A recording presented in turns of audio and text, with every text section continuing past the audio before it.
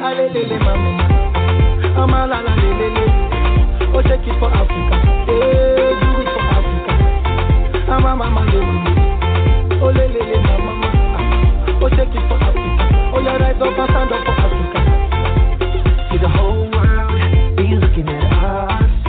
Yeah, 'cause our land is honey. All the future money. And see now, see Akijima. No, Asilali. See Akandi Mali. They want it, yo. They need it. Man, we have it. Yeah. Let the world come and taste this beautiful land. They want it. Oh, they need it. Yeah. We have it. Let the world come and taste this beautiful land now.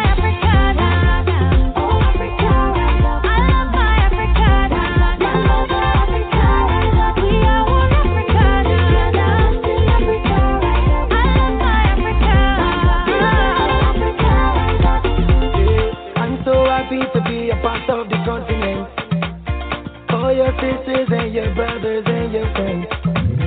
Let's get together, let's hold hands and let us dance. Let's unite and give ourselves another chance. The waka for road, you will see many things, everything the African to the jolly. Oh yeah, now let Africa be great. And in the sun or the rain or the street or the same, they get together because let Africa be great. Oh, Nelson Mandela, Lupita Nyong'o, oh Desmond Tutu, oh Barack Obama, Kwame Nkrumah, all my freedom fighters.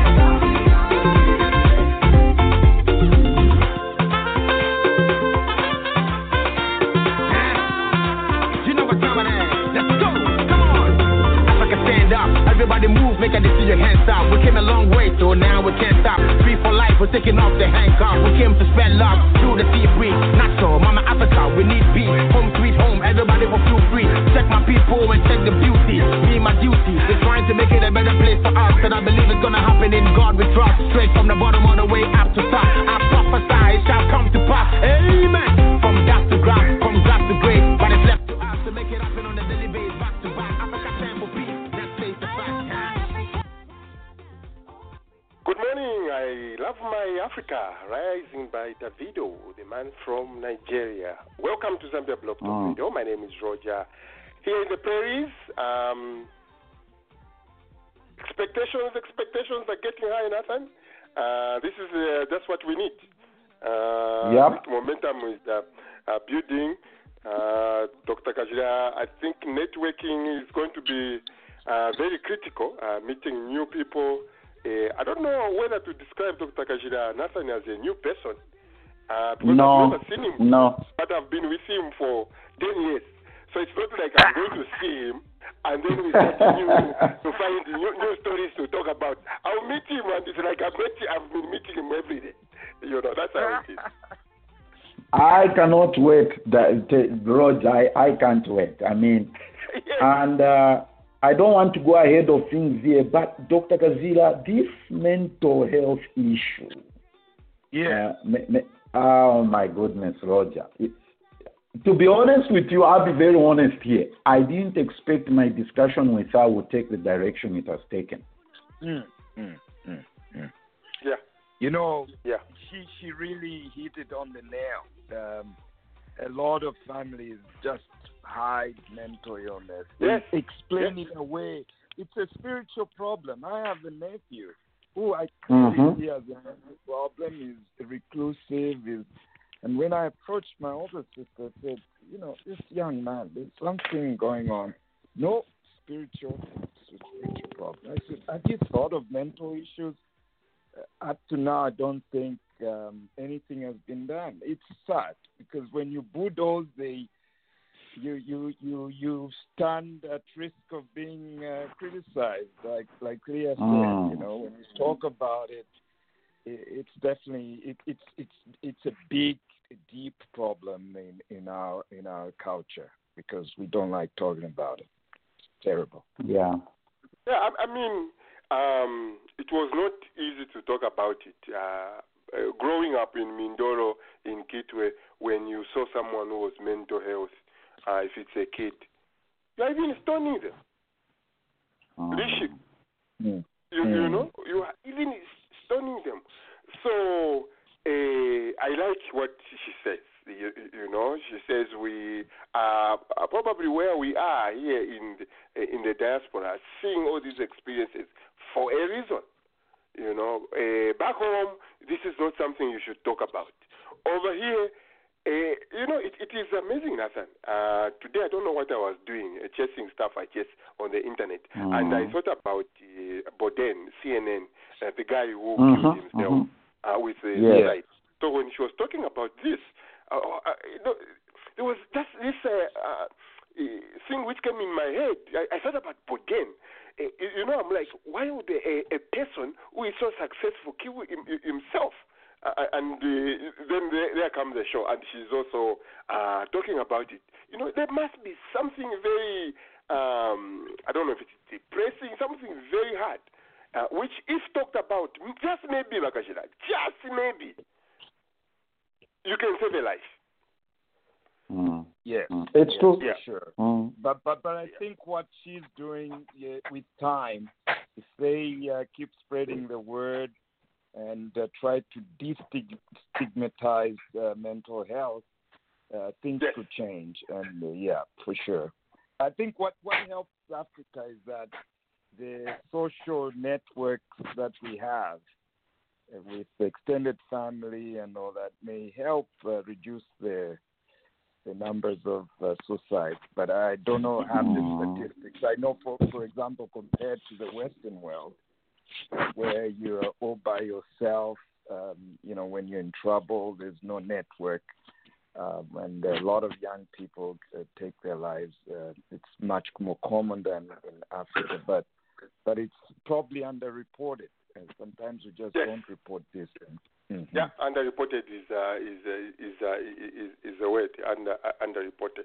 Well, welcome to Zambia Blog Talk Radio, open forum here. On top of the hour, we are going to be looking at expectations. What are you expecting? Is it Brother Casey expecting to... He told me he'll buy me a crate, Nathan, for Coca-Cola as much as I want. So I'm going to hold him. I'm going to hold him to that. Probably that's my expectation. He's buying the drinks for all of us. He's buying the drinks for all of us. Yeah. New York, that's where the money is. Yeah, that's my expectation right there. And then we are going to be looking at other stuff. Business financing, Dr. Patrick, in this discussion is going to talk about it. Dr. Kajira has already talked about the healthcare initiative. We might look at it. In terms of networking, what is our expectation there? And then we just want to go to Dallas and have fun. Let's see people we have never seen before for the first time. So God is great. On top of the hour, we are going to look at that. But what is right now making headlines? Big Bob in Zimbabwe. He passed on yesterday, and as we expect, there are mixed feelings there, Nathan, on social media and everywhere. Robert Mugabe, former president of Zimbabwe, he died at the age of 95. Any comment, Nathan, or anyone here? I really didn't want to. You first of all, you've noticed that I haven't written any. When you don't see me write something or comment on something on Facebook, which means I've got really, I don't want to say very little regard for it, or it's not important, but it's just that I'm not going to flow along with the hypocrisy and the double standards. Okay? Yes. First of all, a leader is a leader. Everybody, look, just let me say this. Dr. Kaunda started well, but as he went on, things didn't go well.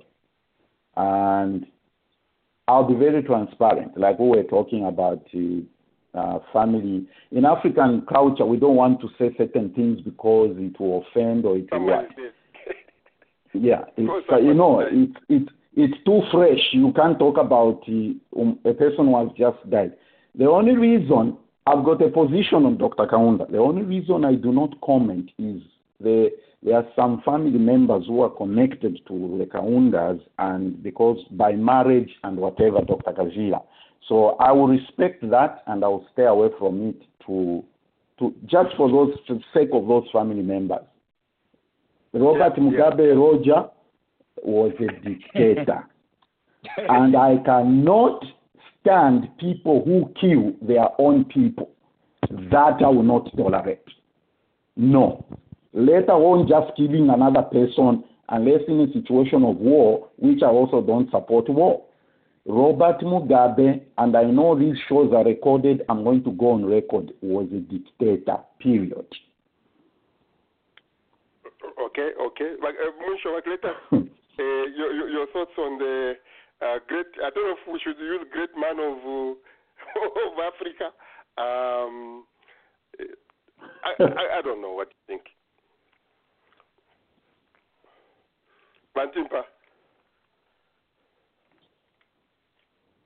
Okay, if you are talking, we can't hear you. Hello. Yes. You can hear me? Go ahead. Yeah, we can hear you. Did you hear my question? Yes, I heard your question, and I heard what Nathan said. Mugabe is a two-way street. One, he made a lot of mistakes. Then the second one was very brave when he spoke on the international forum about Africa. He was so right, he was so candid, and he was fearless. So when it comes to how he treated the Ndebele, everybody knows that it was almost a genocide, the people that, his group, the guerrillas that ran in North Korea slaughtered almost like 20,000 Ndebeles lost their lives during that period, 1983 to 1987.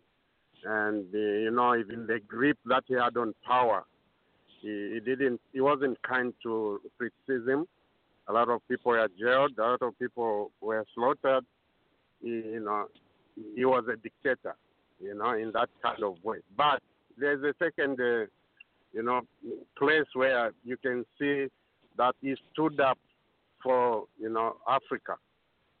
When it comes to the UN, all his speeches were the best, and were so pointed, and he was so visionary about the African continent and what we, the African people, should do and what the West is supposed to do, So those are the two visions of Mugabe to me. Yeah, I mean, I met some Zimbabweans here I used to work with one. And some of them will not even say anything good about, I don't know if those were the Shonas. They were so frightened. When I say, in my country, in Zambia, we say whatever we want, even on the internet, on Facebook, on Twitter. We can say whatever we want about our government. And I can even go to Zambia. I don't care. For Zimbabweans, they were scared to comment about Mugabe. Right here in the diaspora, they were scared to talk about it. That is how bad probably things were. I don't know. To Westwick, I don't know. Back in the day, Majarino was coming from Harare, Cork. We ran out of stuff in Zambia. We were depending on them, and then stories we hear from them, things just flipped over. He doesn't leave a legacy. I think we want to see in any leader. That is my view. Roger, I think if I can say, come in, this is Noah. Yeah, good to jump in like that. These people here. Go ahead. No. Yeah, usually we just stay on the fence and sort of let Kelvin handle it. He's representing me in Indiana, so he's doing. So you mentioned his name is coming. Yeah. So I think for Mugabe, I'm sort of split which direction to take on Mugabe, because I think Mugabe can be looked at as the freedom fighter that was there, I think, the time of the Joshua Nkomas and everybody else. So he started out, I think I would agree with the previous caller. Mugabe, of course, he's going to go down in history as a great son of Africa. I think also we should be very mindful how we judge Mugabe, because I think we shouldn't look at Mugabe mostly in the eyes of the Western media, because you have to look at the situation and the circumstances and the conditions under which he was operating, because Zimbabwe was under sanctions at some point. Of course, we shouldn't just label the guy as a dictator and it's a terrible thing. When you look at the word dictator, look at Kamuzu Banda. Kamuzu Banda at one time, of course, in Malawi, everything was censored. So people in Malawi, I think when you look far back, most of us, I think, we tend to have this negative look on Malawians because we say, no, these people are sort of like old-fashioned and things like that. And when you look at a dictator like Gaddafi, of course, he did great things, but he was still labeled as a dictator. So Mugabe, I think most of us were looking at him from the eyes of the Western media, of course, which tends to influence most of our thinking, most of our ideology. But in my opinion, Mugabe, of course, he was a great leader of Africa. Just like if you listen to his speeches, there were situations that sort of prevented him from doing certain things. But I think now that the gentleman is gone, I, for one, of course, I acknowledge that, of course, he has done a lot. Of course, he made mistakes in the process, just like we look at Kaunda at some point. We were frustrated with Kaunda. Now, when you look back in his old age, we look at him, he's a great hero. And we look at the current president in Zambia, of course, they have, like, challenges that, of course, if they were to die, we will say, no, this guy was a terrible guy. So I think, in my opinion, Mugabe, I won't really say anything bad. I regard that guy as a great son of Africa, despite what the Western media has sort of convinced all of us to look at him as a terrible person. That's my comment. And I'll let Kelvin take it up from there.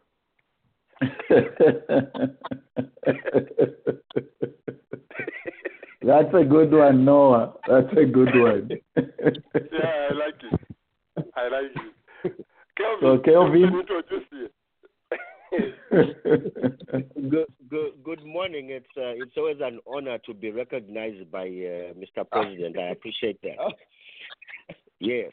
But I would like to piggyback on the wisdom that Timpa brought, the analogy of a two-way street. You see, life in itself is a journey. And when we talk about legacy, we're looking at your complete life.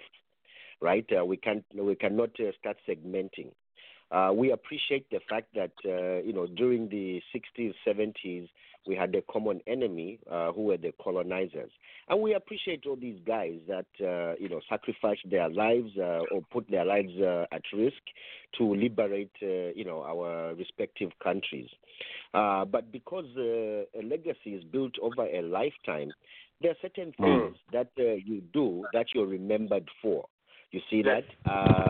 To me, his legacy can be described in this way. He was like an uncle that put you through primary school, secondary school, and university, but molested you. How would you remember him? As a molester. You see that? And that is what Comrade Mugabe did. Stifling political opposition, killing Ndebele, holding on to power forever. Those are not things that create a good legacy.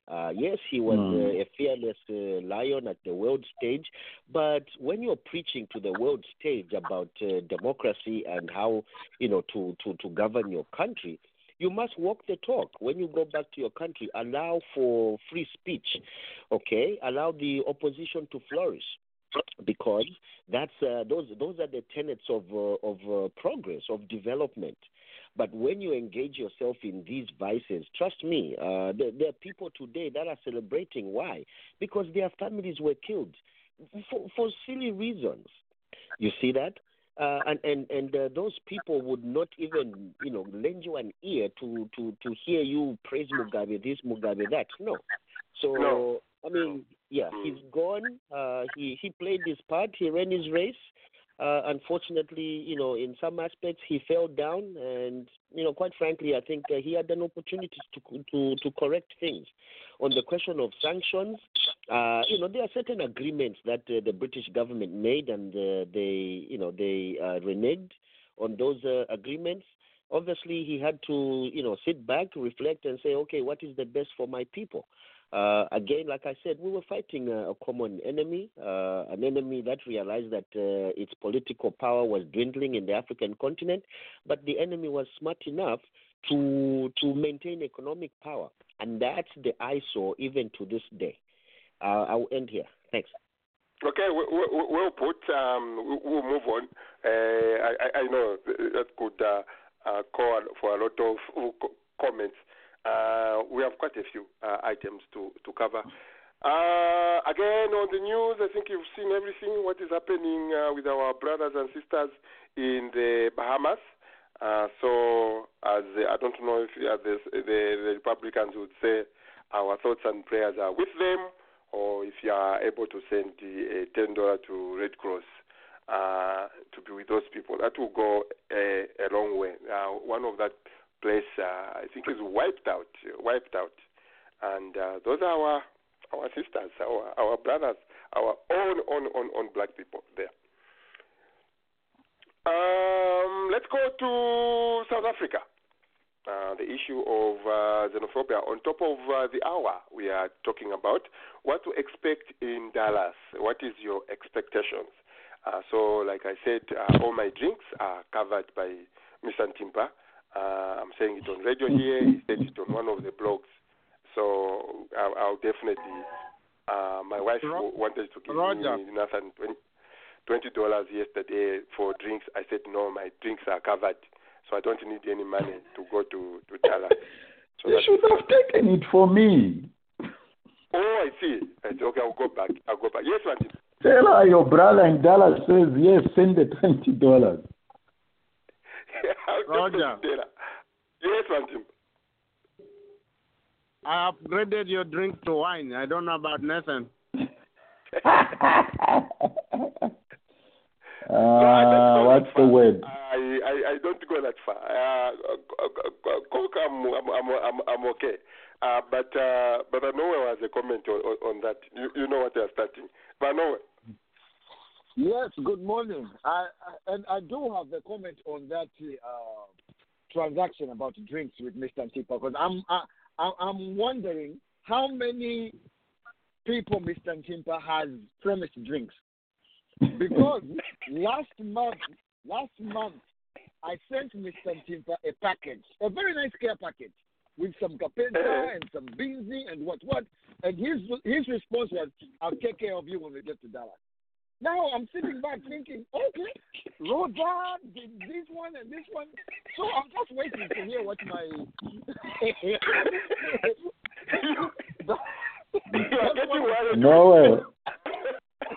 Noel. This man lives in the street where there's Trump Tower. You know how much money he has. That's what I'm thinking as well. No, don't worry. I'll max my credit card for the drinks for that day. Oh, Nathan is a cheap date. Nathan is a cheap date because he doesn't drink. So it's okay. You can promise him whatever you want to promise. Three Coca-Cola is the one. Oh my goodness. I don't know. That reminds me, Brother Noel, back in the day, you went at somebody's house, you're just visiting, and you're about to have breakfast. You look at the bread is small. You start counting how many people are there. Is this bread going to be enough? You are just a visitor here. Why are you even, worrying about? So don't worry.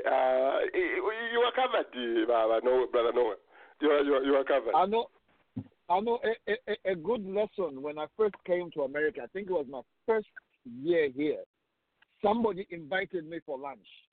You want to go to lunch? So I said, of course I want to go to lunch. So it was the 6 of us in college. We went to lunch. But when the bill came, it was separate. But growing up in Zambia, when somebody says, "You want to go for a drink or do you want to go for lunch?" then they are paying for your drink. So luckily, I had $20 in my pocket, and the meal was $12. So that was a good lesson for me to say, "Welcome to America." When somebody says, "Do you want to go out to drink?" you have to ask, "Are you paying?" So don't take it for granted that they are paying for you. So that was a hard lesson for me to learn, but it was a lesson. It was a lesson enough. Now I know. Yeah, that is. I don't. Dr. Pat. Yeah.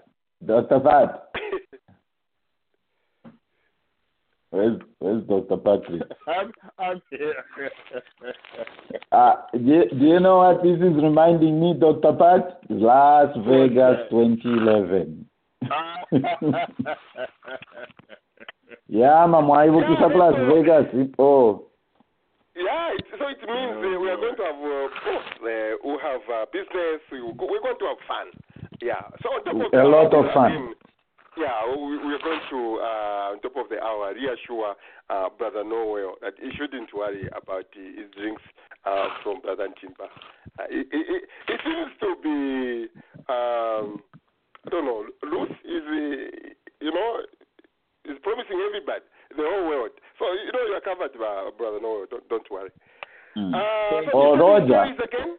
Yes, Nathan. I just wanted to say to Cletus that planning this event, I've learned one thing, Cletus. Oh, he has dropped. Okay. It's okay. He'll come back. He'll come back. Yeah.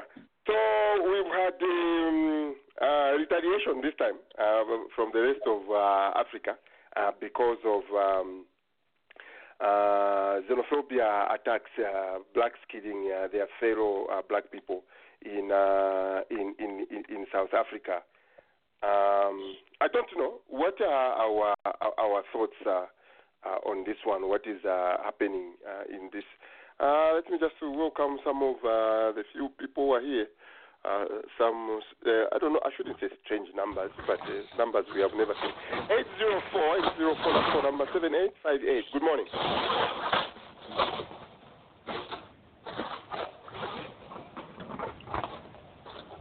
Eight 7858. Good morning. Okay, I'll leave you alone. If you want to say something, you can press 1. Good morning. Good morning, Roger. How are you? Oh, okay. Are you on the road? Yes, and what I'll be doing, I'm just listening to you guys. Okay, not a problem. Good to have you, Bayama, as always. Vasimbaya, have you bought your air ticket yet?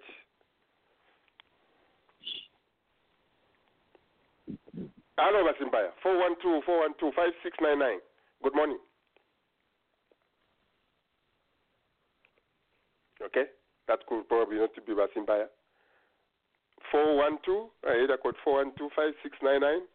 If you're on mute, we can't hear you. If you're just listening, that is okay.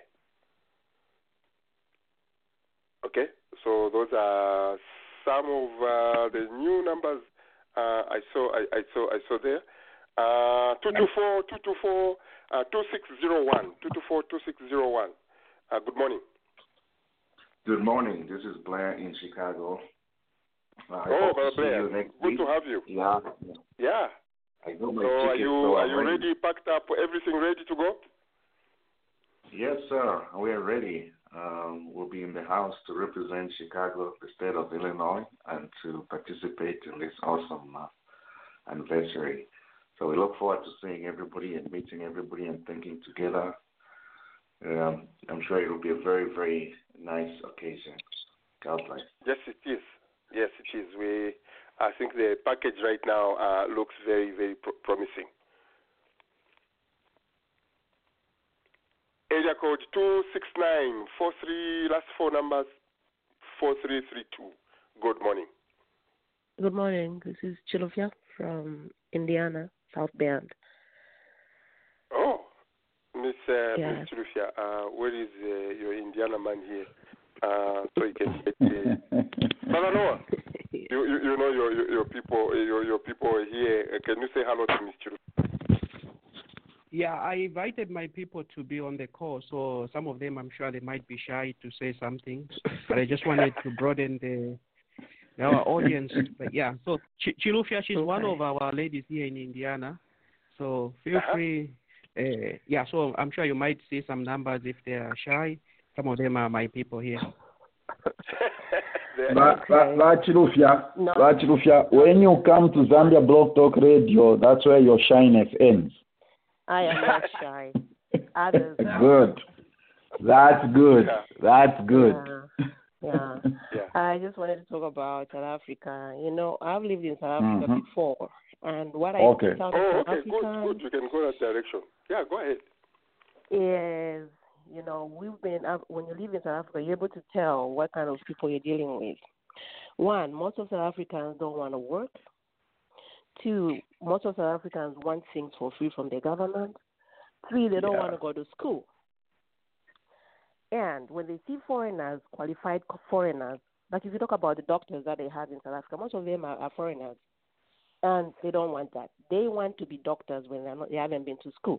They want to be nurses when they don't want to go to school. They want to earn more money when they don't want to work. In the end, they end up killing innocent people that are helping their nation. That's all I picked out of South Africa.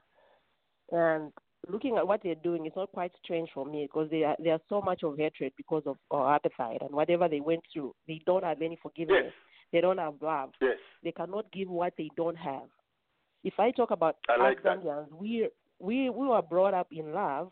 That's why it's very difficult for a Zambian to kill somebody or burn somebody. That's how I pick at it. And you're standing there watching. Yeah. And South Africans, they don't mind. They can kill you and they're scared to kill a chicken. They can kill a human and yet they cannot kill they slaughter their chicken that they want to eat. You get the point? So South Africans are not like us. I don't really look at them like Zambians, way behind, way from them, because we Zambians, we are brought up in love. That's why we are able to give love so much that we understand. Even somebody's trying to hurt your brother, you are able to forgive them and move on. A South African will kill you and kill your mother and kill your uncle, kill your auntie. That's how they live. That's their lives. That's how I look at it. And they are not. I wanted to contribute. You know, it is interesting. You cannot give something you have not experienced. What you have said, and this is something I've always thought about.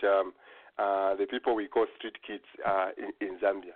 These children are growing up without much love, and one day they will grow up, and maybe he's holding a gun. He comes in your house, and you are there pleading, "Please forgive me, please give me some love." You'll be like, "I don't even know what you are talking. What you are talking about." I don't know what you're talking about. What is love that you're talking about? The love that I found in the street is the gun and beating and fighting and sleeping under the bridge. That's the love that they're growing up with. So it's up to the government or up to the people to take those kids back to their homes, which is practically very difficult right now. But for South Africans, I'm sorry to say, most of them are heartless. That's why they come out like that. What they say is what they feel. They don't just speak like talking like I'm just talking this because I'm upset or what. That's who they are. It's quite scary because I lived in a neighborhood where you see people coming out and asking you why you're here, and they've never been to Zambia. They think Zambia is very poor. You know, when you go there, you're poor and you have nothing. But because they think South Africa is developed and they have everything, they have money, and they didn't know that we're just there because of their money. You know. They don't even get that. They think we don't have homes, we don't have food, we are there just because we want to eat and just grab their money and then stay in there. Illegally, that's what they think. And in the next question, I don't know how somebody can say something about this. The numbers are also which are going to South Africa.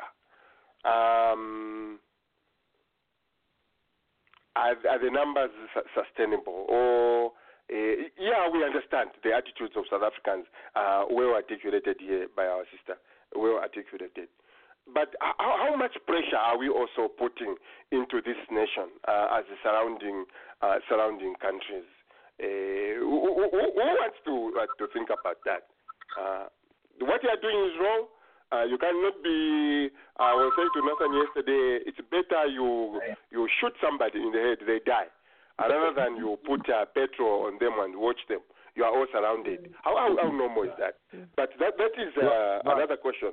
But how? Right. Yeah. What are the numbers which are going to South Africa, Kelvin? Right. So to me, the anger is misdirected, because I mean, based on your question, right? How many people are flocking into South Africa? First of all, when we talk numbers, like I think Chilofia, like Chilofia said, right? What has the government done about it? What's government policy in allowing, numbers flocking into South Africa, right? Because it's government's responsibility to control migration, for instance. Like example, what this guy is trying to do here. You see that? Now, why is the government, if the government is allowing these numbers, why are they doing that? Because of, again, what Sylvia said, these guys don't want to work. Industry must run in South Africa. So if the locals do not want to improve their lives, they don't want to go to school, they don't want to work, guess what? These industries must run, and they must employ people. Where are those people coming from? From neighboring countries. Those people are looking for opportunities, for greener pastures. You see that? And that's why they flock. They are medical doctors from Nigeria, from Zambia, from you name it, any part of Africa, right? Get these people out of the system. What's going to happen to healthcare in South Africa? It will collapse, right? Get people from the banks. What's going to happen to those systems? Get people from the mines, from trucking. You see that? So for me, the South Africans have misdirected their anger, right? These are issues that they need to reflect on and say, great. During apartheid, we were denied education opportunities, but apartheid is long gone. When Mandela came into office, they implemented the Black Empowerment Policy, and within that was education. That should have been an eye-opener for South Africans to say, look, we never had these opportunities. Let's take advantage of this Black Empowerment Policy and improve ourselves.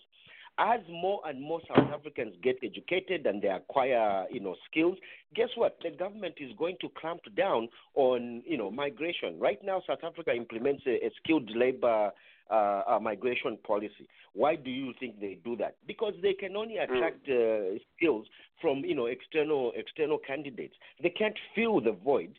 But update your answer, Kelvin. Update your answer with this follow-up to what you're saying. Like we are talking about street kids in Zambia. Those are moving from one generation to another without school to another without school. At a certain age, doctors and the educators will tell you it will be very, very hard to educate anyone. Our friends who went through apartheid, those were a lot of generations. Those were a lot of pain. Yeah. So to put them, integrate them back into education, probably that was a quite tough thing to do. I don't know if you agree with that. I definitely do agree, but here's the thing. I'll repeat what I said last week. Let's not just look at education as the means to an end, right? Let's also inculcate skills, practical skills, right? Create, training institutions that are tailored to inculcate a certain skill, right? There's always going to be misnomers in society. There's always, look at America, there are misnomers in this society as well, right? But the goal must be to reduce those misnomers. You see that? That must be the goal. Go ahead. Yeah, that's fine. That's fine. I think the next question, I think you've put it rightly. I don't know who wants to think about it, or it is just something all of us should be thinking about. It is how long this will continue. Because this is not the first time this has happened. I like what Chulufia says. Roger. This is who they are as a people. Dr. Patrick. Roger, we're going to need more time in order to discuss this subject. And I don't think we should go off air with the connotation that all South Africans, black or white, leaves a lot to be desired. I've been to South Africa, Johannesburg, Cape Town, quite a few times, and I can say I've met excellent, outstanding South Africans, black and white.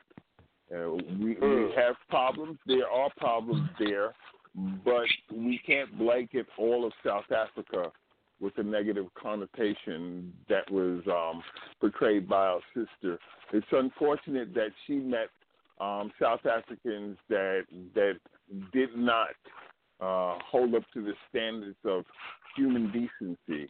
But I can rest assured that there are quite a few South Africans that do hold up to the high standards of decency.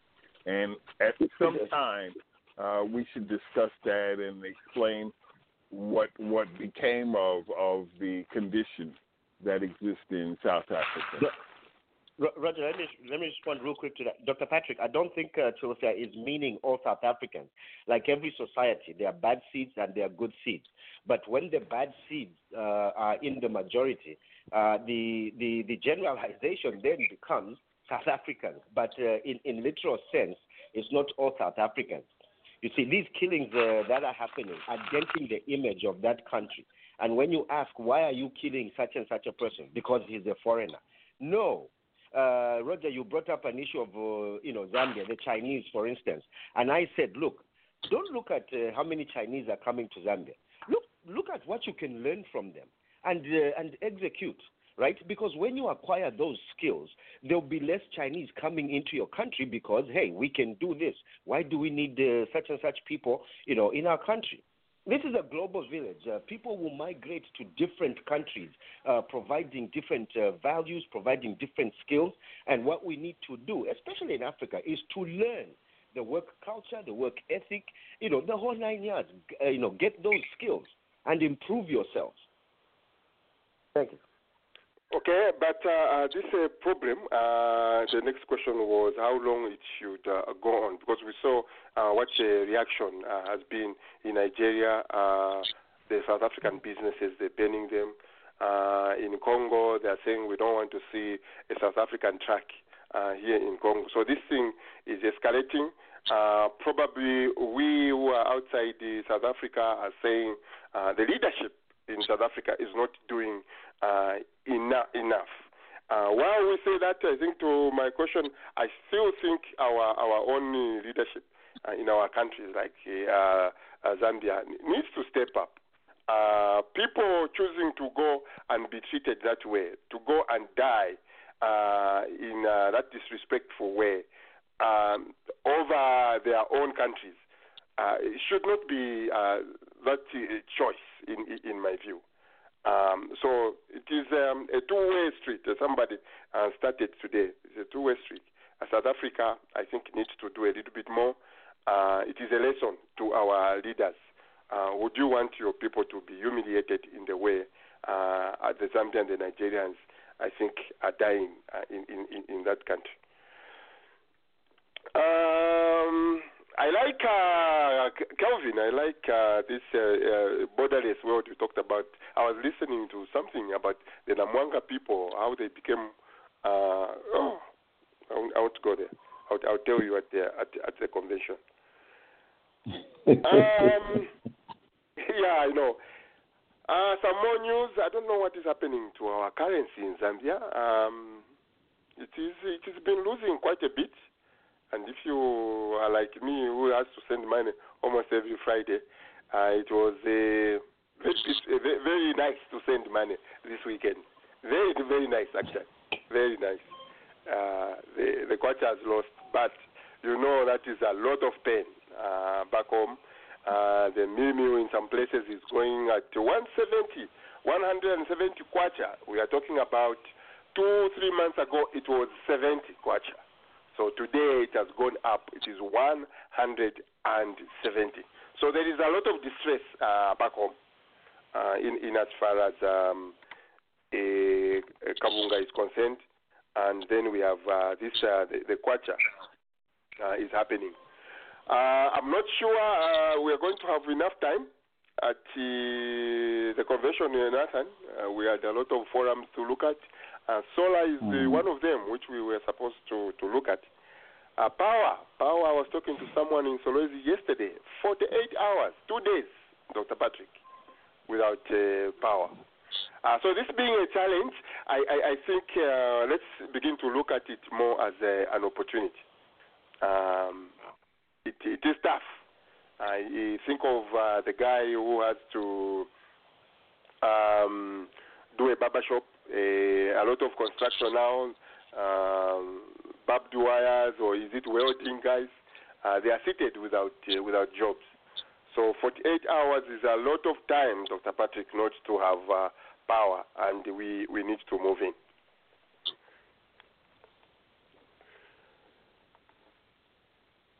Okay.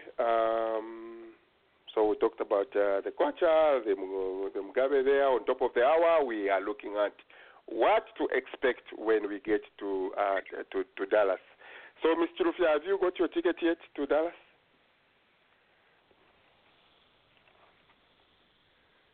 Okay. I'll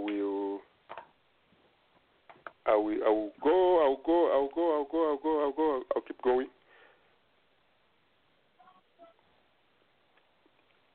Just a little bit, actually, as we were talking about xenophobia, by the way, I thought about the Zambians and the relationships with the Congolese.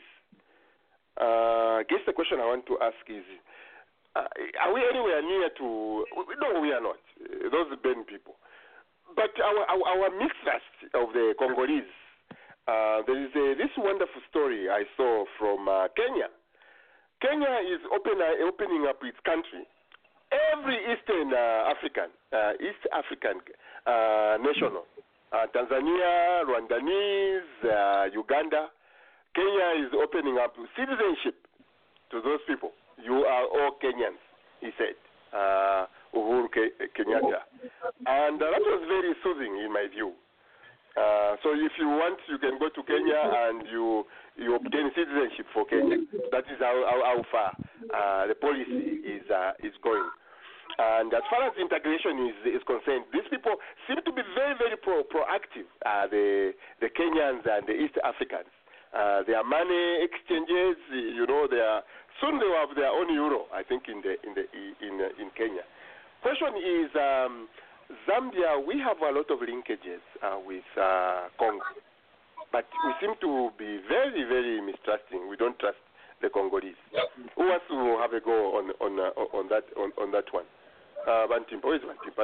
Has he caught back? Yeah, Bantimpa. Is the situation still like that? I thought things improved. Yes. We still don't trust them that much. The Congolese. We still don't trust the Congolese in Zambia. We still don't trust the Congolese. Roger. Roger. Can you hear me? Yes. Oh, okay. Yeah. There is some truth in the notion that a lot of some Congolese do the Zambian culture, back in the day when they had, the initial wars after Lumumba's death, a lot of Congolese started coming into Zambia, and my parents told me that that's when corruption started. The Congolese would go to a clinical officer, and tell him, can you come for dinner? And then the guy say, well, it's raining, I don't have a car. Then the guy shows him, you got all these boxes of medicine, that is money there, So they started polluting the minds of Zambians. A long time ago, we didn't have corruption in Zambia. When the British left, it was so minimal, it was unheard of, So a lot of that came from the Tanzanians and the Congolese, They taught Zambians that you can make quick money, you can do this. You are a lands officer at the ministry. Why don't you have your own house? Oh, because my salary is small. The Congolese said, because you don't have a head, And that is how things started to change. And don't have the head.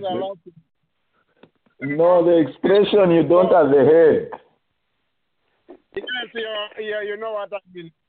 Ulibe muto, you know, your brain is empty. Scopo. Yes. So that is how carjacking started and murder, you know. So there is some truth in it.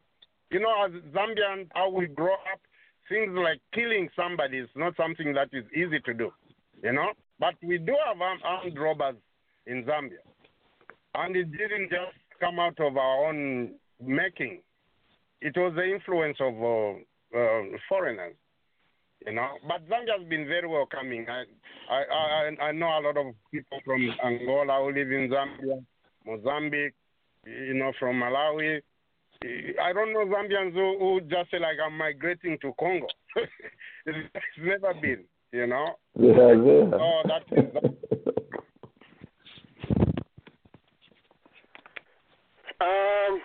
So when I was, I think, thinking about the xenophobia thing, someone, or is it Bamwewa, who was explaining xeno and phobia, phobia meaning fear, xeno meaning foreign. Probably we have a reason to fear about the Congolese.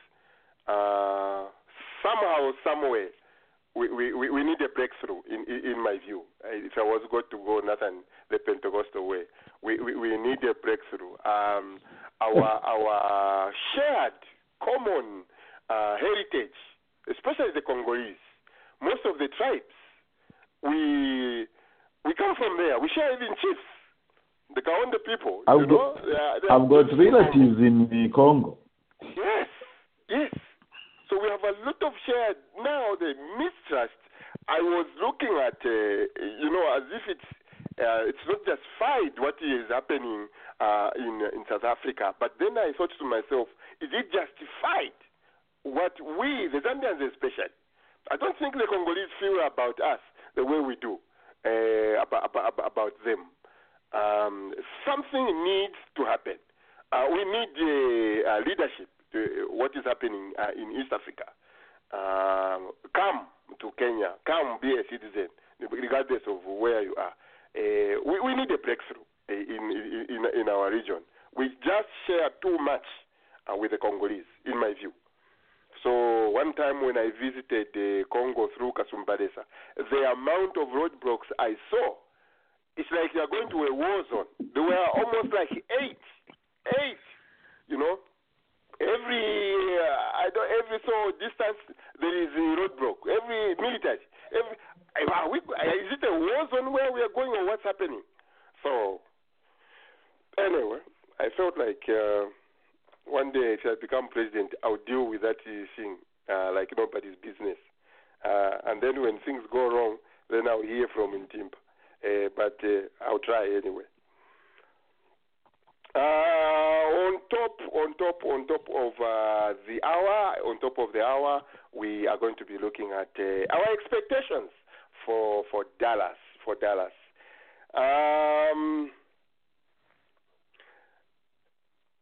So, Dr. Patrick, last week we had a very interesting discussion here. 2019, I don't know if, Dr. Patrick, help me. 2019, someone told me in Toronto when I went for vacation, marked the end of, is it marking the end of slavery, or it was the start of the slavery, 400 years? Which one is which, Dr. Patrick? Was it the end of slavery 2019 is marking? 2019, let's see, we go back 400 years. It's 1619. I don't know if 1619 was the end of slavery or was what, no, but 2019 is marking, and the beginning. It was the beginning. 1619 is in Virginia when the first slaves were brought to the continent, and the first slaves was reported to be from Angola. So yes, and they were brought they were brought initially to the islands, and then from the islands to the landmass of Virginia. And from Virginia, it began to expand. Dr. Patrick, last week, how we remembered, my own grandmother was telling me how I could have been sold because I was very naughty, you talk too much, and my own brother here, Timpa, also taught me to shut up. That's why I could have been sold into slavery. Well, funny as that sounded, but what I discovered, Dr. Patrick, what we all discovered was that our own relatives were sent away into slavery. We do have our own relatives, as we speak right now, who are in United States. I don't know, some maybe in Brazil, who were sent. But to Mr. Timpa's comment, Rasan, what I found was these people were sending the best. Okay, if you argue too much, you bring, I don't know if you bring problems, but if you bring, you seem to be clever, you are gone. You are gone. But I just wanted to point out the fact, again, was that I don't know if it is the myth or the thinking is that most of our slaves, they came from West Africa. My own grandmom, before I even realized this, was telling about this story. So it was very touching to me, just to think. I've always thought about slavery being in Ghana and stuff like that, but we do have our own Zambian heritage in the U.S. Let's just change a little definitions and terminologies. As you know, I've always talked about terminologies, and what terminologies do is set your mind free. The first thing is, when we talk about slavery, I try my most not to say slavery. I like to say captivity, because our brothers and sisters were brought into captivity. And I don't want to use slavery because slavery is from a European terminology. It comes from Slav, the Slavs in Eastern Europe. That's where slavery came from, the root of slavery. Secondly, the captors from Africa, the continent of Africa, not only came from Western Africa, they also came from Eastern Africa. There was a slave trade, which is the trans-Arabian or trans-Saharan slave trade that the Arabs were very much involved in transferring. When you say Arabs, you also look at the definition of Arabs being Moors, who are African in terms from Libya and from Morocco and from regions above the Sahara, which was African. So the terminology and the definition and the history of captivity is far and non-ending, and it engaged all of our people from the continent of Africa and being captured from various parts. So, as a matter of fact,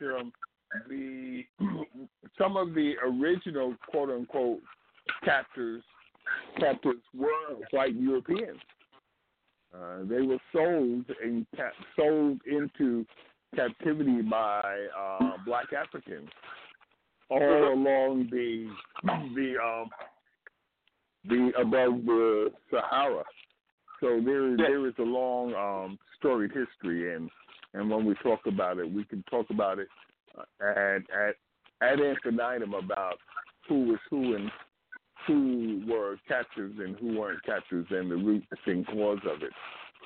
But when you speak of your family, yes, you can also speak of my family, because we all have the common root and heritage. Yes, definitely. Okay. So we'll end, but again, there is an issue of hunger back home, and my thoughts were we've always refused the GMOs. Probably we should find a way of growing food much faster. That rain we are getting only 1 month. There is need for us to do something. Our government is talking about diverting the waters of the Bangweulu into the other rivers, as if we have any resources which can do such a project. All we need to do is manage our water properly. The little bit we are receiving in a month, something should be able to grow. I've seen stuff grow here within 3 weeks. They are harvesting. So I don't know if we need GMOs, but there is hunger back home. Okay. So why don't we transition here? Because we want to see whether our expectations will be met. Brother Noel will be soothed here. Is getting anxious? Is getting worried because someone seems to be overpromising. Dr. Patrick, I will start with you. Before we look at everything else. Like everyone knows here, I lived in America for about 10 years. The first family which welcomed us in Delaware was the African-American family, Miss Butler and the church. They gave us food. They gave us everything we needed until we were back on our feet. I arrived with nothing in the U.S., but the church family really helped us. One of the things we used to do, Dr. Patrick, was attend Christmas dinners. People would travel, Thanksgiving. But this was the time to fight also. I saw a lot of fights at these reunions, so to say. How I don't know if I should expect that, but how do we manage that part of a meeting of different ideas, different thoughts, where we so to say 2 days, Nathan, I'm calling it 2 days of agreements. Nothing else but agreements. How do we stay, Dr. Patrick? How do we stay in that frame of mind where we agree without being disagreeable, if that makes sense?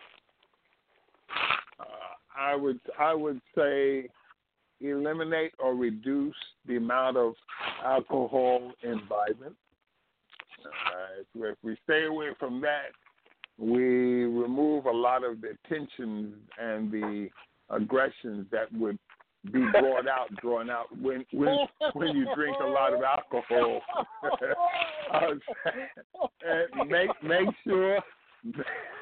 make sure a lot of us are drinking soft drinks,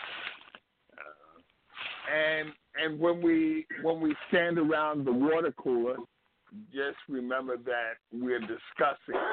We're not physically fighting. We are mentally exchanging the thoughts that we disagree upon. But at the end of the day, we all will come back to the table and break bread. That's the thing. Never. This is true for families as well. Never go to bed angry. Make up, and the next day bring a new day in.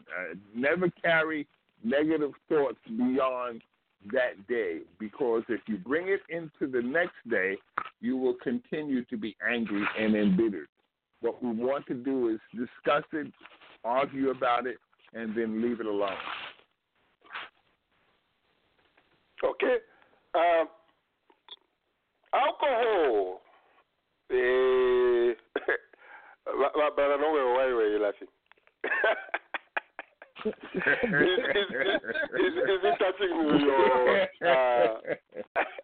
Because I think this is the second time in less than 2 days somebody has warned me about not consuming too much alcohol. Now I'm starting to get worried. Because the other day I was told I can only have 3. Now I'm being told I can't consume too much. So I'm wondering. It's becoming an energy. It's becoming an energy. Noah, only Coca-Cola. Only Coca-Cola. Zambian. Yeah, but Brother Noah, please go ahead with the same question I've posed. Dr. Patrick has outlined a few things here. As for us to have 2 days of agreement, we're really looking forward to coming from this convention anniversary with memories of laughter, memories of projects to be followed on, and not the punches, physical or otherwise. I think the one thing that we have on our side is that this conference or convention is we all have one goal, and the goal is to make things better for our brothers and sisters. The only tip and tap we might have is on how to go about that way. But for us knowing that we want the same thing, that is a process. That takes away 75% of the arguments that might be there. Now, if we were going in this conference with 2 different dimensions, then right there and then the fight starts. But us going in this thing with one goal, to make it better for tourism, to make it better for education, to make it better for agriculture, to make it better for this, to make it better for that. We are all wanting to make this better. So that's a plan. I agree. 100%. Right there. Yes. I like that. Nathan, where are you? Are you listening to what your brother Noah is saying here? We want to go there for one thing and one thing only, to make it better. So every argument we are going to bring on the table, is it contributing to the one thing we want to take to Zambia, to deliver to Zambia? Titus, you want to comment on this one? Thank you, Noah. Let's say tag we need to have. Dr. Patrick says he agrees with you 100%. Titus, good morning. Good morning. Sorry, my voice is... Yes, did you hear my question and your expectation very, very quickly on just on the subject of how we carry ourselves going to this event?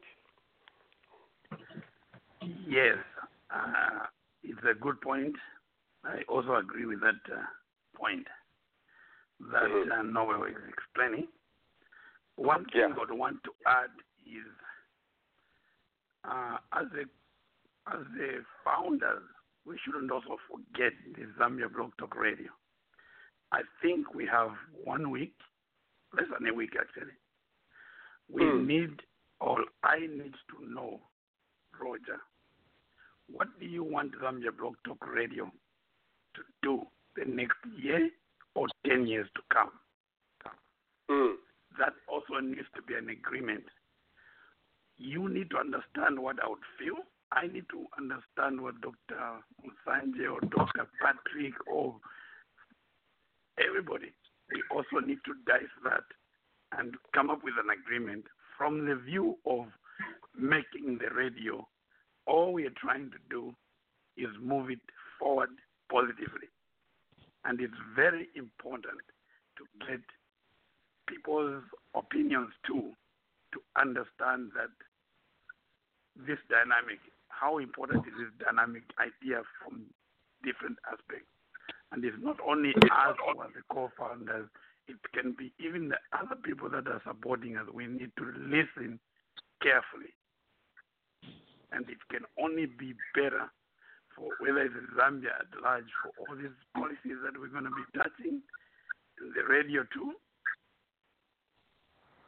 That is my I can say onto this, just to add on from the direction of liquor from what Dr. Patrick said, it is important, but we also need to understand that there are people that also, whether it's reading, people talk about school is good, but some people's aspect is too much school.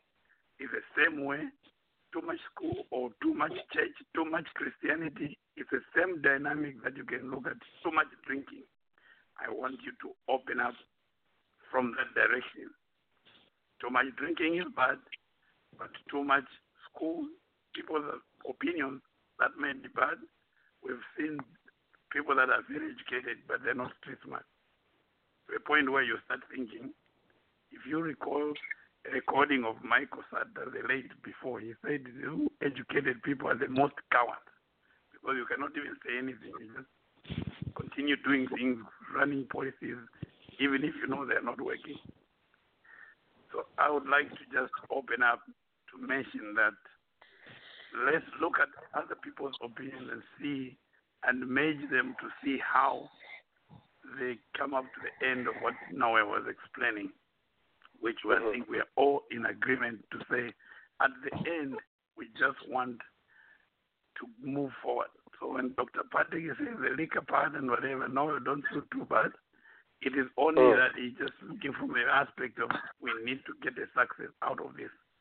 So I'm just saying that also let's also refrain from overpowering it with whatever my opinion can be to say let's take it this direction because this is important.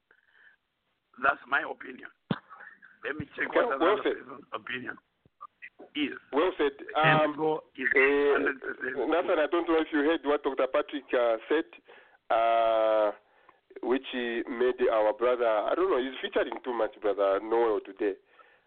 He mentioned stay away from alcohol. So brother Noel started jittering all over the radio here. So we had to calm him down. All be well. Brother Noel brought up a good point. We want the same thing, something better for our country. That is one thing we want to go and focus on. Whatever argument or whatever agreement we are going to have, is this going to bring what we are all looking to? Then finally, Titus here is saying other people's opinions. And I'm sure opinions can be brought in a way where everyone should be able to benefit. And so that is the part I wanted. Unless somebody else also wants to throw in a 1 cent, but we are saying, I'm calling it 2 days of agreement. We want mostly to agree when we agree. Even when we are disagreeing, please, on these 2 days, let's try to agree. That way, we come back from Dallas, a very happy family. We know what has happened in our communities, from United States, here in Canada, to Australia, UK. We can't seem to hold it together. And not only us, Nigerians is the same, Kenyans is the same. So we really want to work on that. When we go to Dallas, we come back as one people, brothers and sisters. That is our expectation. We know that statement, Roger. We know what has happened in our community. We started planning this event last summer, 2018. And when you begin working on something, every community has got a history and has got a background. Let me make a statement of the responses I have received over a period of time in preparing this event. And this is not this statement shouldn't define our community. Nathan, if this is another of those typical Zambian events where you call it this and it comes out that, count me out. Okay? Maybe for Dr. Patrick's purposes and others, let me explain. There are a lot of events that have taken place. That business, that international, that forum, that week, and it ends up being 90% entertainment more than what it is being described. Those were the concerns that people were expressing. I'll tell you this. There were 3 people who specifically said, instead of having a cocktail reception on Friday night, why don't you just make it a business event where we just discuss and talk instead of people drinking? There were people who said that to me, Noel. I'm telling you. They said they've had enough of the Zambian community saying one thing and doing the other thing. I told them and I said, look, it's a this expression has been used on this radio this morning. It's a two-way street. We're going to have a business component to it. We're going to have a celebration component to it. And like Titus said, too much of anything is not good. And both of them will be done in moderation. That has been my winning statement. And people, okay, we'll take you for your word.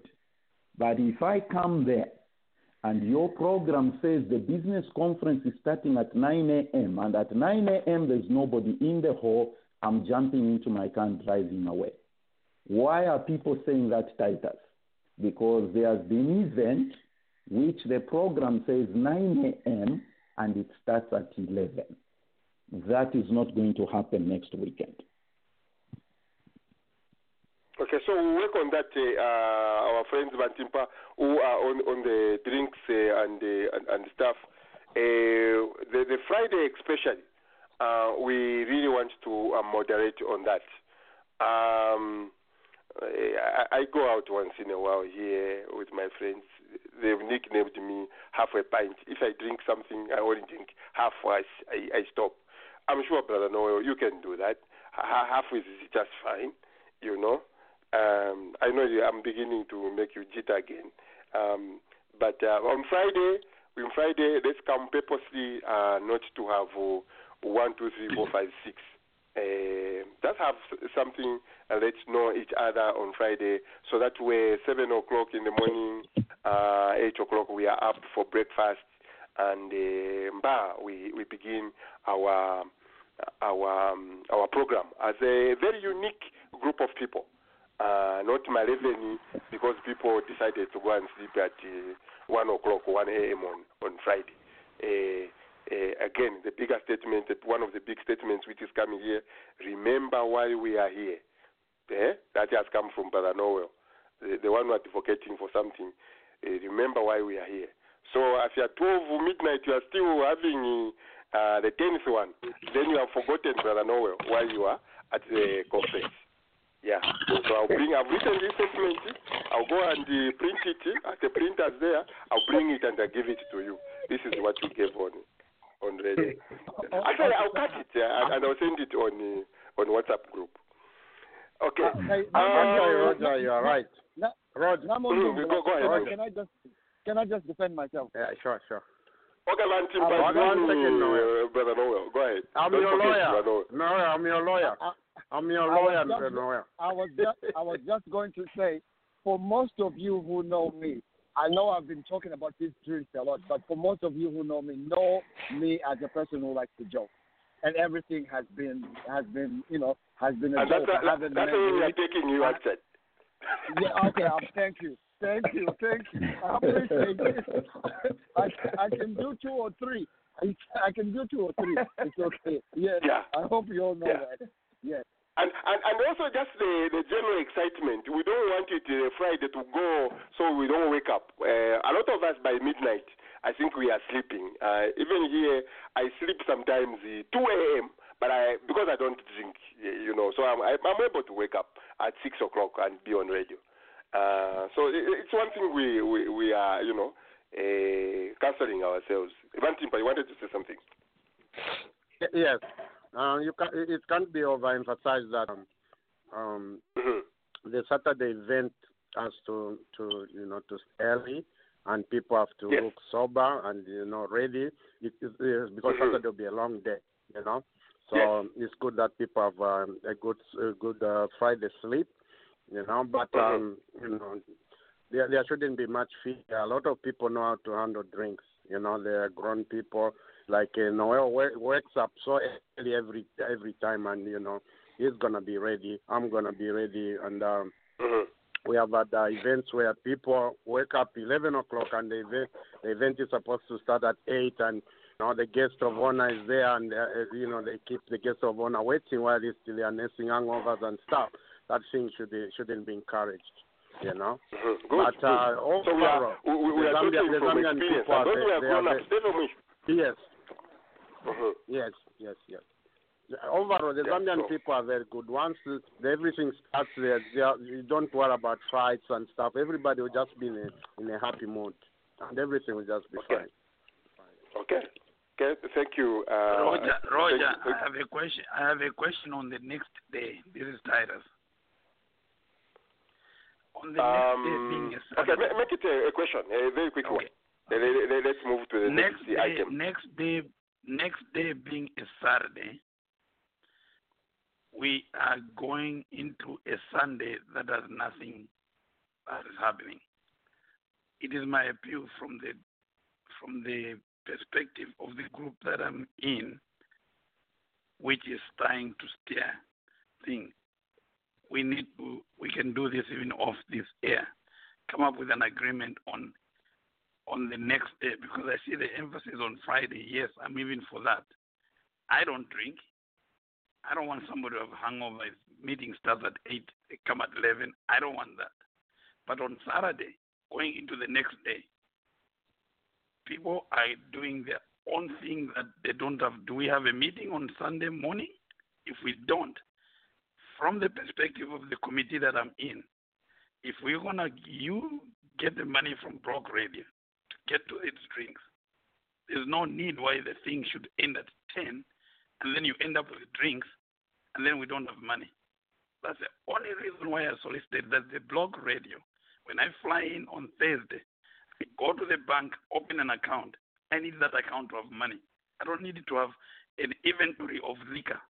And somebody will point at, well, you bought too much, you did this, your game was to try to have this liquor. I don't drink. But okay, let's those details. Saturday into Sunday, I'm just pleading that give the people the room. Those details, let's keep them in the planning. In the planning team, they are good. They are good suggestions. But we just want to bring something, the broader thing, which probably not everyone is included in the planning. But that is a good one. Yeah. All right. So we've talked about that part, the Friday and the Saturday. Your expectations, who wasn't, brother, I don't know if I remember your name, Blair, I think so. Your expectations for Dallas.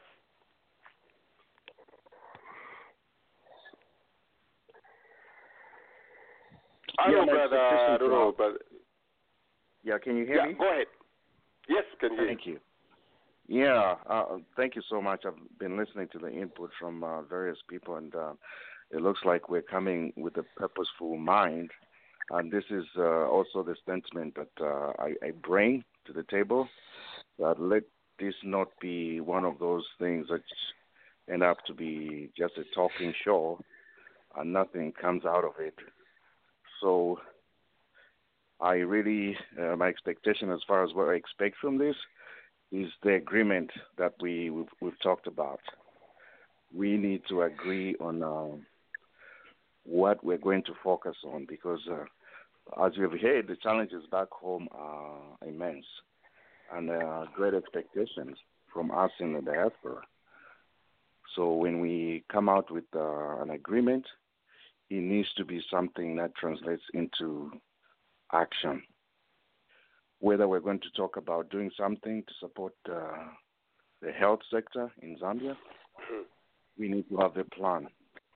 We need to target an institution and be able to support them, not just for one time, but providing ongoing support. Because we all know every year, as the rains are coming, there will be cholera, These things should not be happening. We can plan for this, and we can target our support to ensure that we give the Ministry of Health in Zambia whatever whatever support they need to make sure these things don't happen.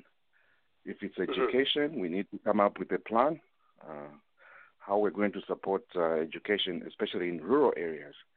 We know the challenges that schools in Zambia face. For example, here in Chicago, our association started a STEM Books for Zambia program. We hope next year to send 2,000 books, which will be distributed to all the provinces in Zambia. If it's agriculture, we need to come up with a policy statement or some kind of planning that we can communicate to our agriculture ministry in Zambia. These are the things, because we always hear about hunger, There's always hunger in Zambia every year. After 55 years of independence, we need to have these things at least. We need to know what works and what doesn't work, what crops work and what don't work. So we need to speak to that after this convention.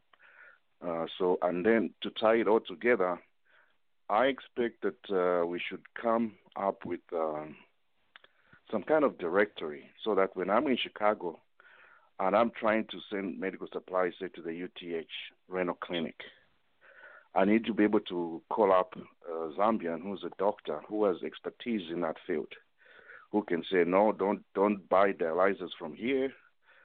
Get them from Zambia. You can get them from this place, and this is the implication. If you get this type, this will work. This won't work.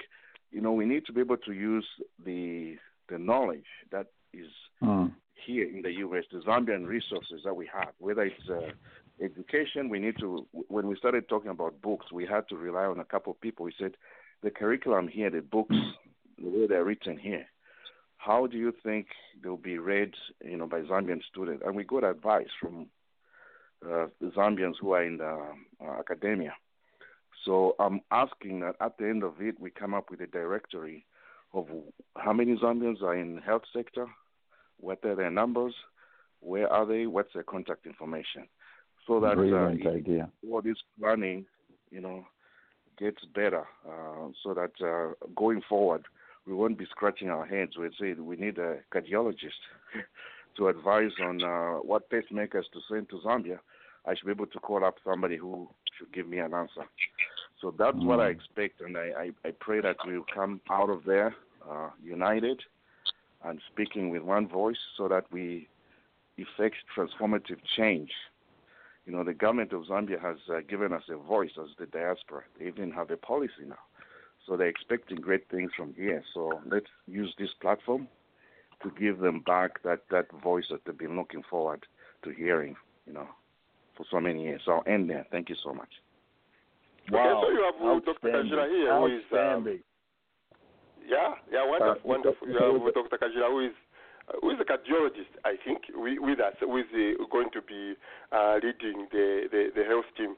Dr. Kajira, you were listening to Brother Blair speaking. What was going on in your mind?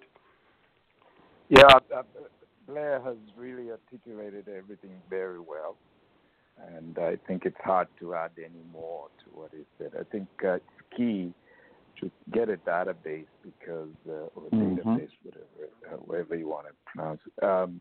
Because even for us here, just trying to get physicians around, it's been more who you know, word of mouth, snowball effect. This one invites another knows someone else, and it goes. So it's pretty.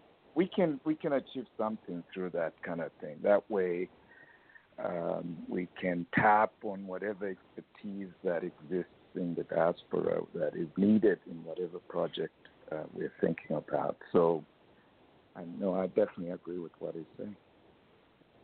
Okay, so that is definitely one thing I think. And definitely have a follow-up plan.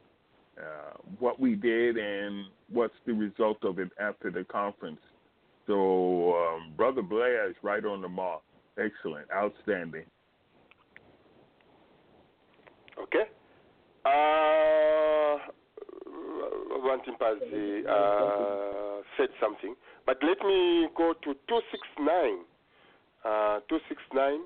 Is this Chulufia? I don't know. Is Chulufia again? 2694332. Oh, yes, it's okay, yes. Yeah, Sophia, are you coming to the conference? Yes, I'm here. Okay, no. Are you coming to Dallas to our radio conference? Okay, good. Yes, so, what are your expectations there? That's a question we are dealing with. You heard, so we want to know what your expectation and what you want. So probably we'll try. Yes. Okay. Because I think everything has been discussed, almost all the things that I was thinking about as well. But all in all, I can say is that I expect everybody to be united as much as we can and understand one another, even as united and be punctual. Like, I think we've been talking about this. I don't want to go back and forth. And I would encourage everybody to come here well organized and be happy and look good.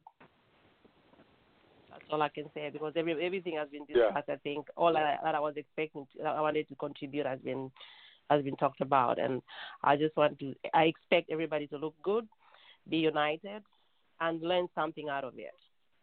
Yes. And be punctual, of course. That's all I can say right now. Yeah. So in 10 years, we've never had a thing like this, Chirufia. We just want to say it, Nathan, in front of everyone. We don't have any experience probably holding something like this. I was told when I was getting married back home on the wedding day. Someone told me that on the wedding day, if something goes wrong, there's nothing you're going to do about it. So just enjoy it. If it's something, and they gave an example of a cake which dropped on the wedding day itself, the cake dropped. I know. Yeah. So if you're going to be miserable because your cake you worked on the entire year has gone away, guess what? Your entire wedding is ruined. So I like the organized part, but I'm sure there's going to be one or two things we are going to be fixing as we go. So people, just be patient, every one of us, and enjoy. Yeah. Thank you. Thank you, Chirufia, for that. I don't know that you want to throw in there. That's all I wanted to say. Thank you. We enjoy every moment, including the bumps, the speed bumps on the way. We just enjoy every moment. George, I don't know whether you can allow me to say something or you are going on the line. I don't want to disrupt how you are taking this. Go ahead, Nathan. Expectations. One component. I know it's a closed meeting, the Zanus meeting. For me, that's a highlight in our community.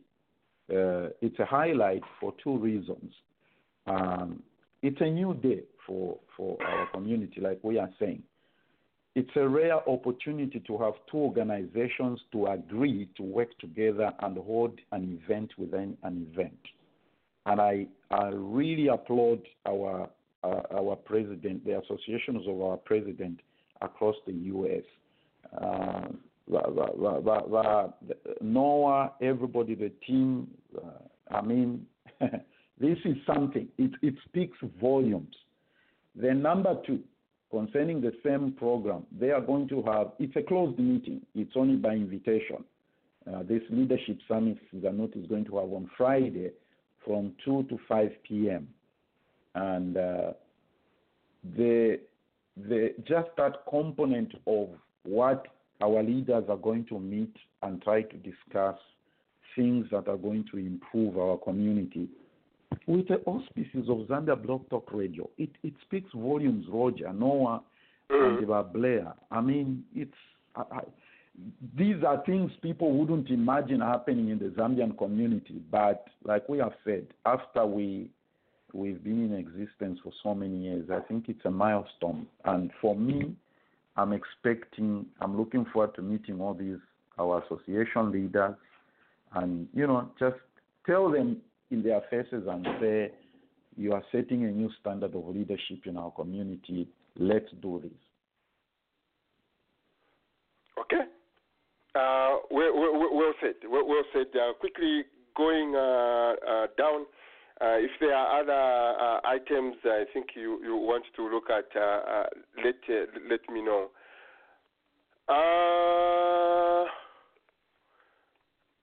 Wakashira, you've been on live. I think you've really put it forward to us, your expectation in the health team you are bringing together.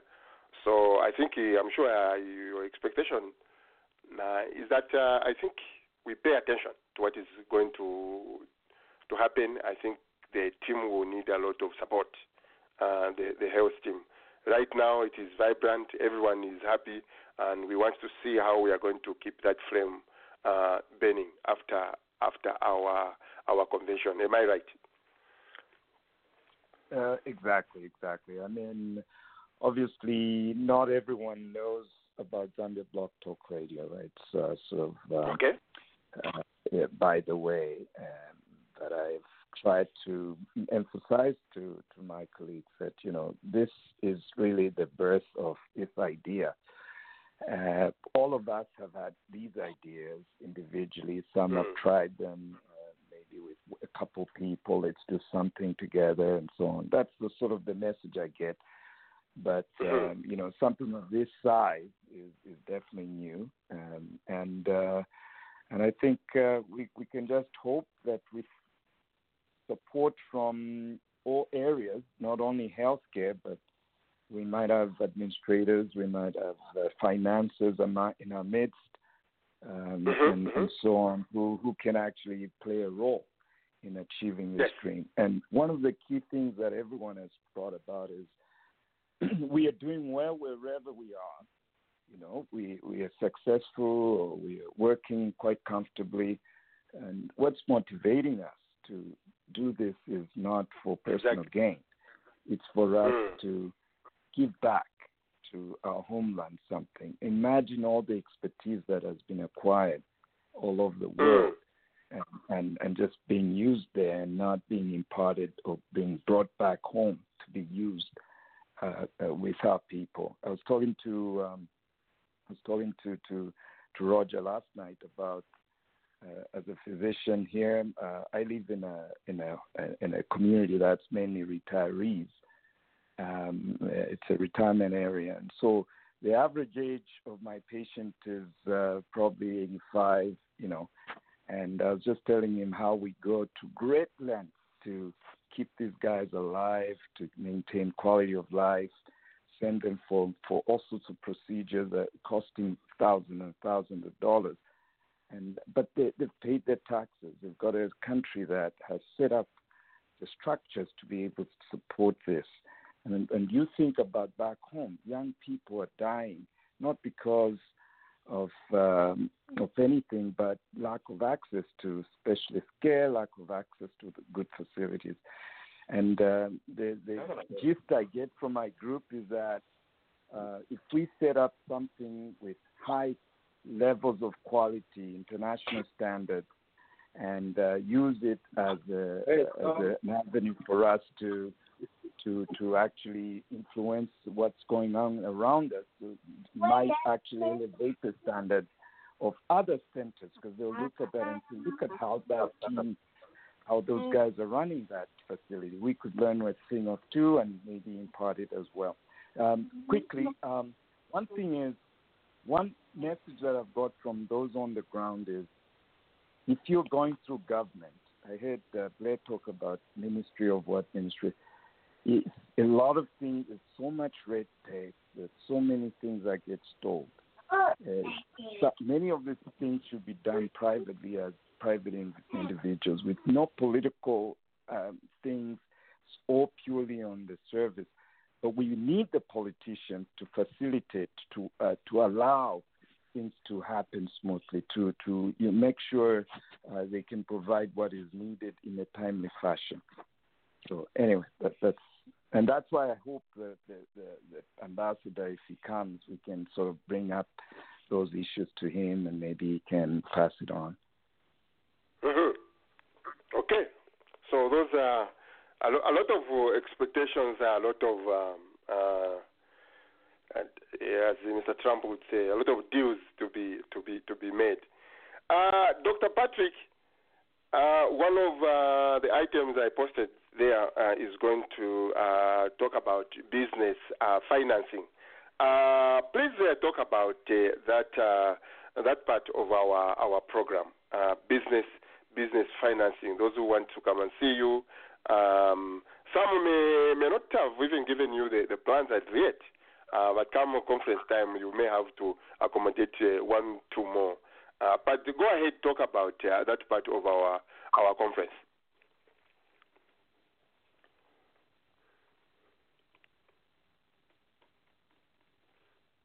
Hello, Dr. Patrick. Yes. Let me just mention two things. What we're going to do is we've been talking about a business plan. We've been giving directions on how to put together a business plan. What in fact we are doing is hitting two birds with one stone. One, when we put this business plan together and we go through the steps on how to put a business plan together, we're not only doing it to receive grant monies, we're also doing it to prepare the business plan to go beyond that. Because all banks, whenever you're seeking an investment, they're looking for something in a business plan. And once you've gone through the process of putting together the business plan as we've outlined on this program, and as we provide a grant to recipients of the business plan proposal, that business plan will be in a position to be brought to a bank for additional monies. So we're doing two things. One, we're putting together a business plan for a grant, and we're putting a business plan together so it can be brought to a bank for additional monies. One thing the banks or a loan institution will require and ask is there anyone else supporting your concept, your business plan? And you will be in a position to immediately say, yes, we received a grant for our business plan. We're looking for additional monies. So that's what we're doing. And from the point of reception in which I received some business plans, I think we'll be in a good position or the business proposals will be in a good position to move forward after this conference in a positive way. Okay, wonderful, Dr. Patrick there. Wonderful, Dr. Patrick. Kelvin. In the area of networking, your thoughts there, your expectations in as far as networking is concerned. What you be looking for, or any other area? Go ahead. Thanks, Roger. So I'll probably be biased here and speak from a technology point of view. Okay. So in terms of networking, for instance, I can speak with Dr. Kajila and see what kind of technology I can introduce in the health sector. You see that he knows the business requirements, the needs, the workflows, and things like that. So that is something I'll be looking at. In terms of other networks, it would be great to hear other people's minds, share your business, and just listen to what people have to say. No idea is less valuable. I've always said that the most expensive thing in a business is not the money, it's the idea. Because there are people with money, but no business idea. But there are people with ideas, and it's the ideas that flourish. And then, money should not be a limiting factor. But, all in all, I think this is a great event where my expectation, quite frankly, is we have some takeaways, we have some actionable items, create timelines, and milestones, which we can review, hopefully, in 6 months or a year. And I hope that we'll come up with a resolution to hold this event either every year or every other year, because we need to keep the networks going. We need to keep the resolutions fresh. Thanks, Raj. Okay. Well put. Talking about technology, Kelvin, remember Blair is also, this is second week in a row, he's talking about a database. So we are probably going to work together in that area to make sure we start to build one as soon as possible. If you are listening, Nathan, what Kelvin is saying is that at the end of the session, probably either in the morning or in the evening, there's going to be a communique, as the people call it, those international levels. There will be a communique. This is what we have agreed to do. This is what the time frames are going to be. Yeah. Second on the road, brother Noah, your expectations on everything we have talked about here, whether it's funding, networking, or anything you want. If it's tourism, you can go there if you want. Yeah, I think like everything has been well put. I think Kelvin makes a very good point.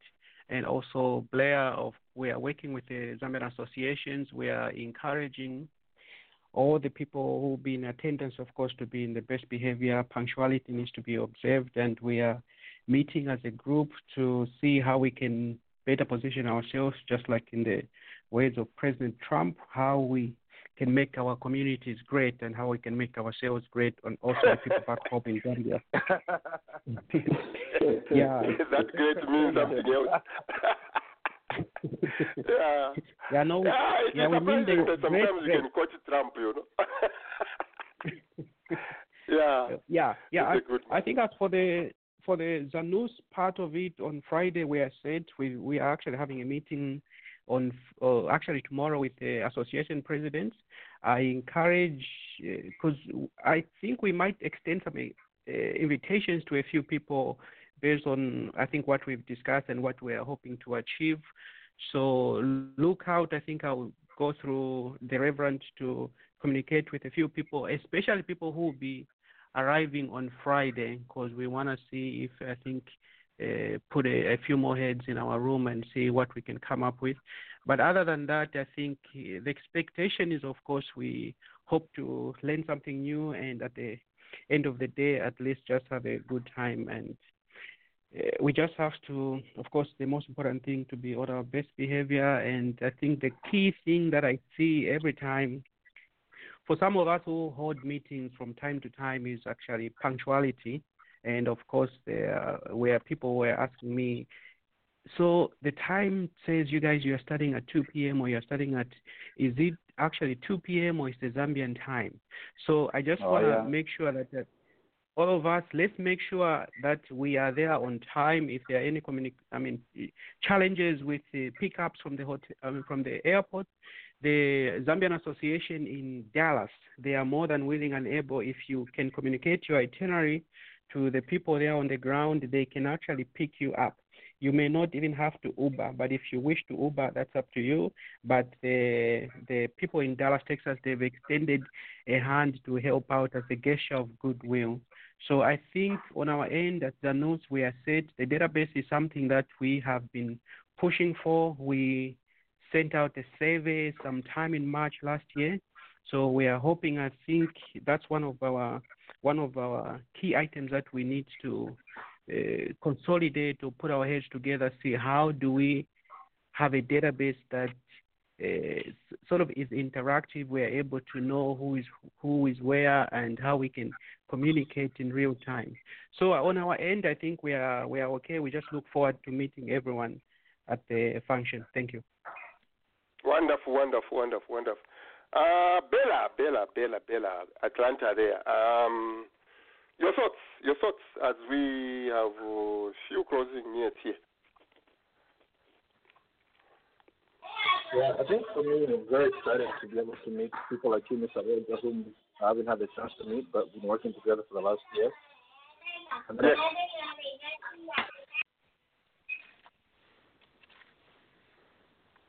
go ahead, don't worry. The next item, next steps, like what happens after this conference. I think we've started about 45 minutes on Saturday to discuss like what the next steps are. And that is supposed to be like an interactive session where the guests will give us input on what they want to see out of.